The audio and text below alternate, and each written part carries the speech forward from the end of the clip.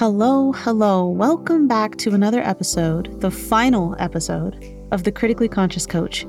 I'm your host, Ruthie Bowles, and this may seem sudden to many of you, but maybe not to others. I've decided to shut down the podcast and defy the status quo for now. It's possible I will come back to both. I've had a lot on my plate personally, including finishing up the last year of my social psychology degree. Should I return to DTSQ, I have no doubt that clients will benefit from this education.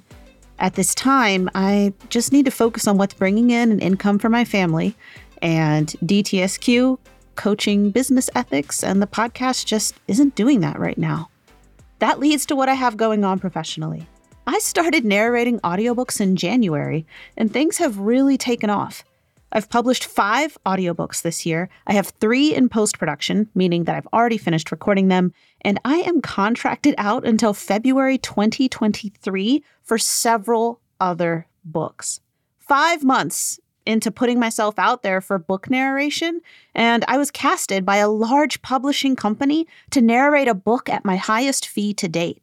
Even better, it's a young adult fantasy, and that's a book I would have read back when I was looking for those types of books. My birthday was in May, so I just had a birthday. And, your birthday has a way of making you think about your life, what you've done, and what you're going to do, what you want to do. But I've been looking at this decision for quite some time, at least the last few months.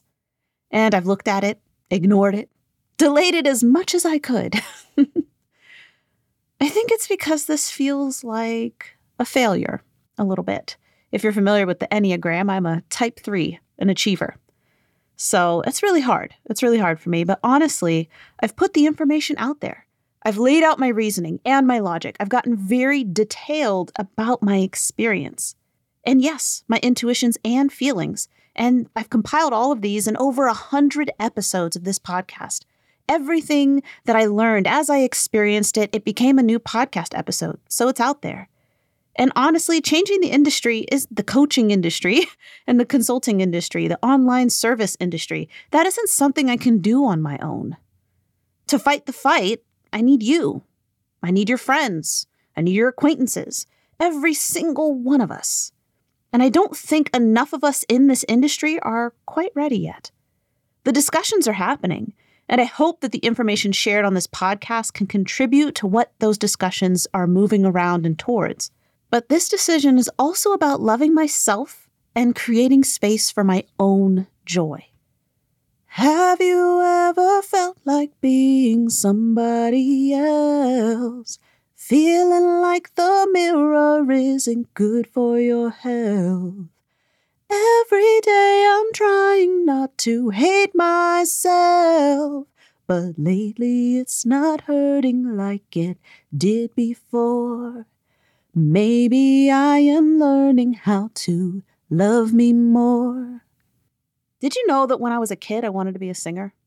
Well, I also wanted to be the president, but I wanted to sing more than anything.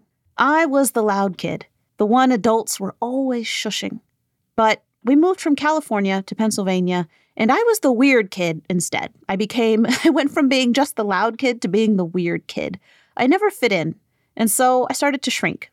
And singing definitely isn't what you do when you're trying to shrink. I also wanted to write books.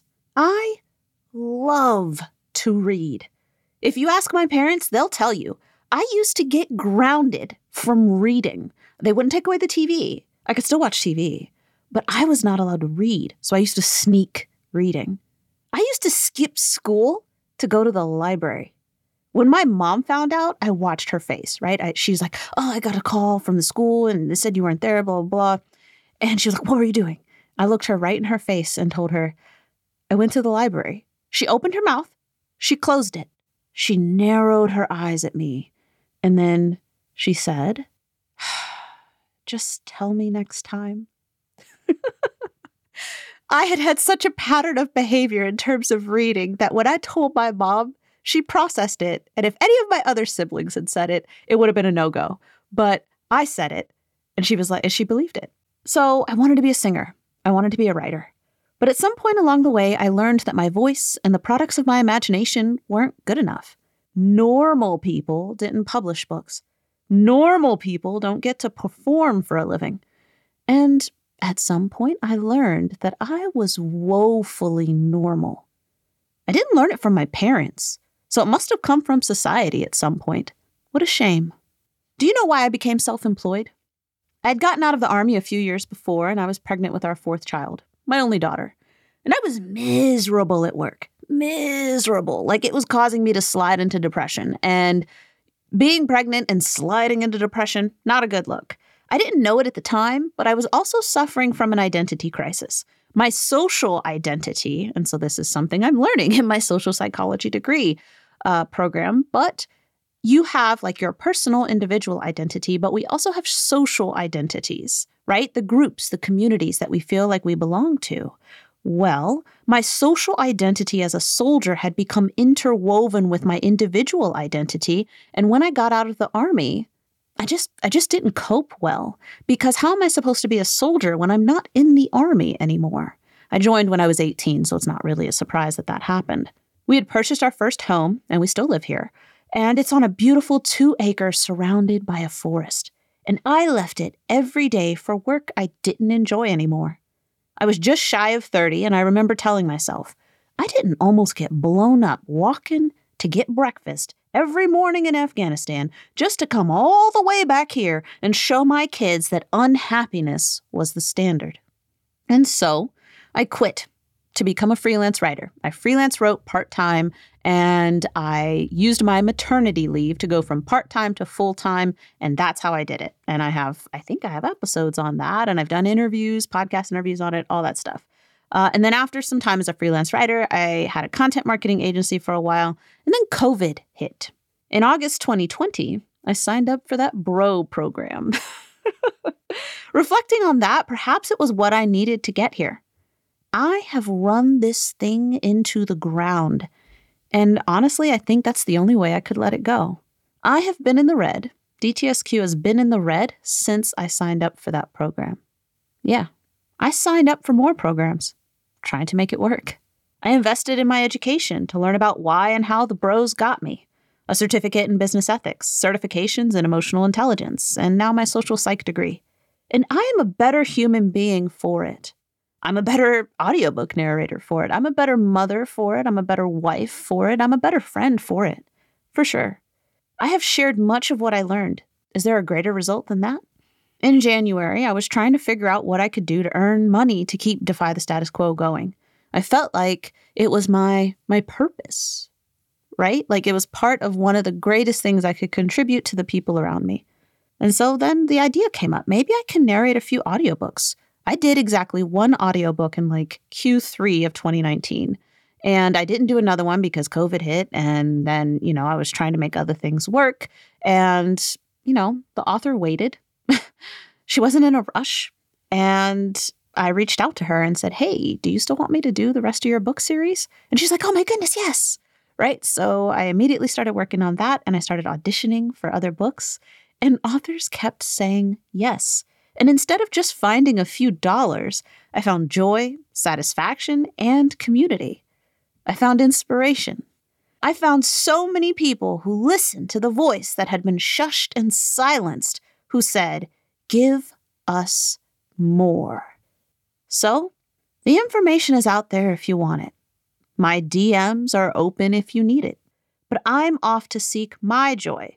I'm off to seek more love for myself. And I'm going to make money in a way that soothes my spirit. When the industry is ready, I'd love to come back and work with you all to lay the groundwork for change. If you'd like someone to speak at an event or for a group of yours on coaching business ethics, hit me up. I'm still qualified for that. But your girl needs to rest. So, in the meantime, if you love audiobooks, I'm happy to share my book links with you. If you know someone who needs voiceover for video ads or podcast ads, explainer videos, etc., I'd love an intro. If you use Insight Timer, I've created a teacher account and plan on publishing guided visualizations and guided journaling sessions based on the critically conscious concept. The podcast will remain up to help anyone looking for this information, so be sure to come back and grab those links if you need to share them with any business friends. Anybody saying that they're looking for a coach, anybody who's wondering how they got, scammed by some bad coaches or consultants, share those links with them. That's why I'm going to leave the information up. But at this time, I'm ready to choose me. And in doing so, bring more light and joy to those closest and most important to me. And just in case someone needs to hear it, so much has happened in the last few years. Feels like enough for a decade or two. These recent events reminded me that I can choose, and I won't choose to struggle when I don't have to.